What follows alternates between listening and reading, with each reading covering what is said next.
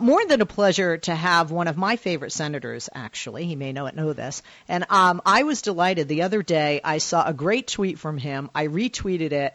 And then he followed me on Twitter, and I'm like, oh, Senator's paying attention. And then I followed him back. More than a pleasure to have in the House Senator Dick Durbin. He is a Democrat from Springfield and the 47th U.S. Senator from the great state of Illinois, where I spent 4 great years in Chicago in my career. He is the state's senior senator, and he's part of the Illinois bipartisan congressional delegation. He also serves as the assistant Democratic leader, the second highest-ranking position among the Senate Democrats, known as the minority whip. He's been elected to this position leadership post by his Democratic colleagues every 2 years since 2005. More than a pleasure to have with us somebody who served our nation greatly and continues to do so, Senator Dick Durbin. Senator Durbin, thank you for joining us, and good afternoon, sir. I always remember what Morris Udall used to say after those flowery introductions. Well, it's all true. So thanks for the kind words, Leslie.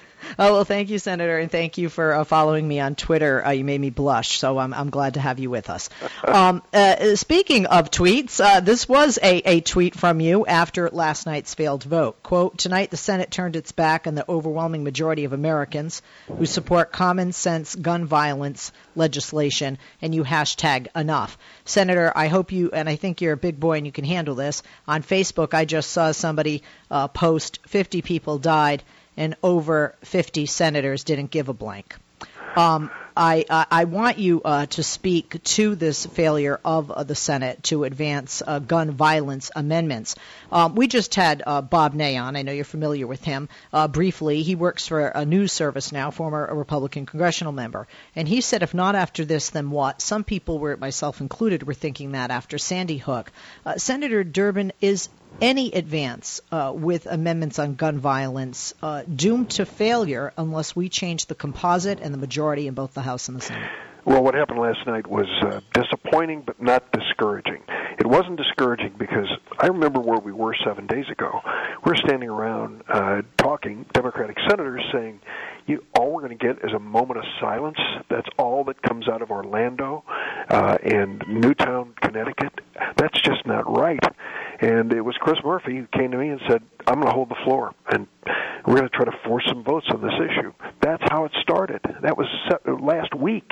Wednesday, he takes the floor, and you know what happened? It went on and on. And I have the greatest respect for Chris Murphy and his bladder. He went through 15 hours of standing there by his desk. 40 Democratic senators showed up to support him at various times. I stuck around till 1 in the morning. All of us determined to get a vote, and we got it. Now, the outcome wasn't what we wanted, but not surprising. But what happened in the process, you've already pointed to. We're in a new era here. It's an era of tweets and Facebook, and it's an era that I think is going to change this conversation. It's going to engage more people. They're going to feel, my daughter, out of nowhere in Brooklyn, New York, says, Dad, are you in on the filibuster? People are following this instantly, and you watch the board light up from the tweets across America and even beyond. I think momentum is building, and I think the Republicans are in such an indefensible position. 90% of the American people agree with the basic premise. Should we make it harder for a suspected terrorist to get his hands on an assault weapon? Why, of course we should. And that's all we're trying to do. And that, I think, is a good start for this conversation. Senator Durbin, you said, quote, after September 11th, our country vowed that we would never again allow Americans to be slaughtered by terrorists like that. So we changed the law. We tightened security at our airports to prevent that kind of attack from happening again.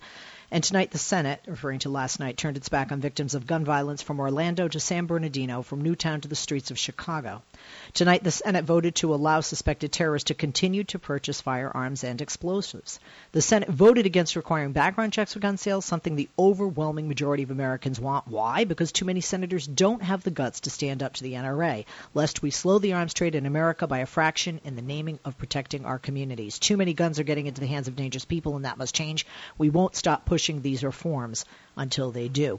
I like the hopeful not stopping, but I do want people to understand, because you are a senator and you know how things work there in Washington. it seems that even though Democrats might have, say, a union behind them or whoever, Democrats will stand up and will part ways with that organization, and they don't stop backing them in the next election. Why do so many senators fear the NRA? Why is the NRA almost in a sense more powerful than these men and women? They're organized, they're tough, they're loaded with money, and, they keep score. They almost took me out one year when I was a House member. I had an opponent that nobody'd ever heard of who got within 4 points of me. It was 1994. And I look back on that and I think to myself, I'm lucky I survived. But the fact is that we're going to stand up to them and we're going to beat them. And what we've got to say to people across America is if you don't like what they stand for, stand up for somebody who's willing to take them on. Those people, it's a pretty lonely battle when they organize and come at you. But if people are supporting members of Congress in both parties who have the guts to take them on, you can beat them. I beat them that year. It's close, but I beat them. And you can beat them again. I just think public sentiment is moving away from them. They're taking such bizarre positions. Imagine, if you will, they won't agree with the premise, which we say if you're on a suspect terrorist list, you should not have easy access to firearms, let alone assault weapons. I mean, that's so obvious. You must have read about this poor young woman who was in that Pulse nightclub in Orlando. She turns on the Snapchat video as the firing starts, and the Snapchat video goes for 9 seconds before she drops it. She's shot and killed. 17 rounds were recorded in that 9 seconds. That's what was going on the dance floor at the Pulse nightclub. And that is unthinkable, that someone who fancies themselves as a would-be terrorist is going to have access to that kind of a weapon. I agree with you. Senator, there's a lot of finger-pointing from people like Donald Trump toward people on the left, despite Hillary Clinton, presumptive Democratic nominee, from actually doing what he says no Democrat does, which is calling this radical Islamist terrorism or terrorist. Senator, you know better than we do how you get laws passed and also how you have to keep fighting when you've had 4 measures restricting gun sales after the massacre in Orlando. Some would say Delta setback. You say it's just a delay, and I'm not Pollyanna, but I'm going to go with you on that one. Does it matter what it's called, Senator, or does it matter how we prevent it and how we stop it, especially for the next time? Well, it makes a difference how you characterize the debate. I've spent a big part of my congressional career in the House and the Senate fighting the tobacco lobby, and I was doing okay, banning smoking on airplanes and things like that, with Senator Frank Lautenberg was my partner in the effort. But I'll tell you what turned the tide. It turned the tide when we said, let's take this on as a children's issue, and we put together an organization called Tobacco Free Kids, and off we went. Inspired, I think, many of the state lawsuits and a lot of dramatic changes when it comes to tobacco products in America. So now we're, I think, at another inflection point here. We're at a point now where this conversation about guns is becoming a conversation about would-be terrorists and guns. And that, I think, is a legitimate transition into an issue much harder for the NRA to deal with. Why do you think the Republicans are talking to Susan Collins about an alternative they can vote for? Because it's just hard as heck to go home to Main Street America and explain why you voted down Dianne Feinstein's effort to keep guns out of the hands of terrorists. I mean, most people say, why would you make it easier for a person to buy a gun if we think they're a suspect terrorist? So I think we're going to see a change in tactics because terrorism is now legitimately part of the conversation, and we're going to see a change in our approach as we use social media to build our base. We have over 90% approval for universal background checks, over 50% approval for bringing back the assault weapons ban or banning certain types of weaponry, and that is even over 30% of Republican gun owners. These numbers are staggering. Senator, aren't those there's senators, people in the House and the Senate concerned about their seats that might be up for grabs in November, especially with some of the anti-Trump GOPers out there? I agree with you. I think there's going to be a fall-off in Republican votes. You can see that in how many Republicans are announcing they're not going to their own convention. And even Senator McConnell at a dinner I attended last week said to a group of business people, well, I just had a press conference yesterday, and I insisted that it be a Trump-free press conference. I thought, you're the number 2 Republican in the United States, and you don't want to discuss your presidential nominee. And it's an indication to me that there's going to be some fall-off here. And many of these Republicans ought to think twice about having been on the record of voting against Dianne Feinstein's amendment that makes it tougher to sell firearms to those suspected of terrorism. We did the informal polls. Most of us trust the polls that we pay for are the ones that affect us personally. We did a poll in our office of just the telephone calls last week. Well, it turned out we had several thousand calls into all of our different Illinois offices, and the NRA was geared up, on the other side, saying vote no and so forth. We still ended up 55-45 on the issue. I think it's much stronger in my state, but 55-45. But listen to this. When we got to assault weapons, it was 85-15. People are fed up with these killing machines that people are buying. They don't have any relationship whatsoever to self-defense or sporting or hunting. I mean, from where I'm sitting, they are just military weapons that shouldn't be sold. I think this is going to be another big issue soon. Senator Susan Collins, you had mentioned her, and a group of senators led by her, a Republican from Maine, that hoped to forge a compromise. Her plan would restrict gun purchases to a narrow group of suspects, including those on a no-fly list or a selectee list of people who would require additional screening at airports. There are some that are Democrats that say, yeah, but this would not, cover people credibly suspected of involvement in terrorism, that it wouldn't be covered by the weapons ban under her bill. But, of course, there were GOP people that thought this would be unconstitutional. Again, like you said, even when Republicans call somebody up who's more of a moderate Republican like Senator Collins, she faced an uphill battle even with those in her own party. She does.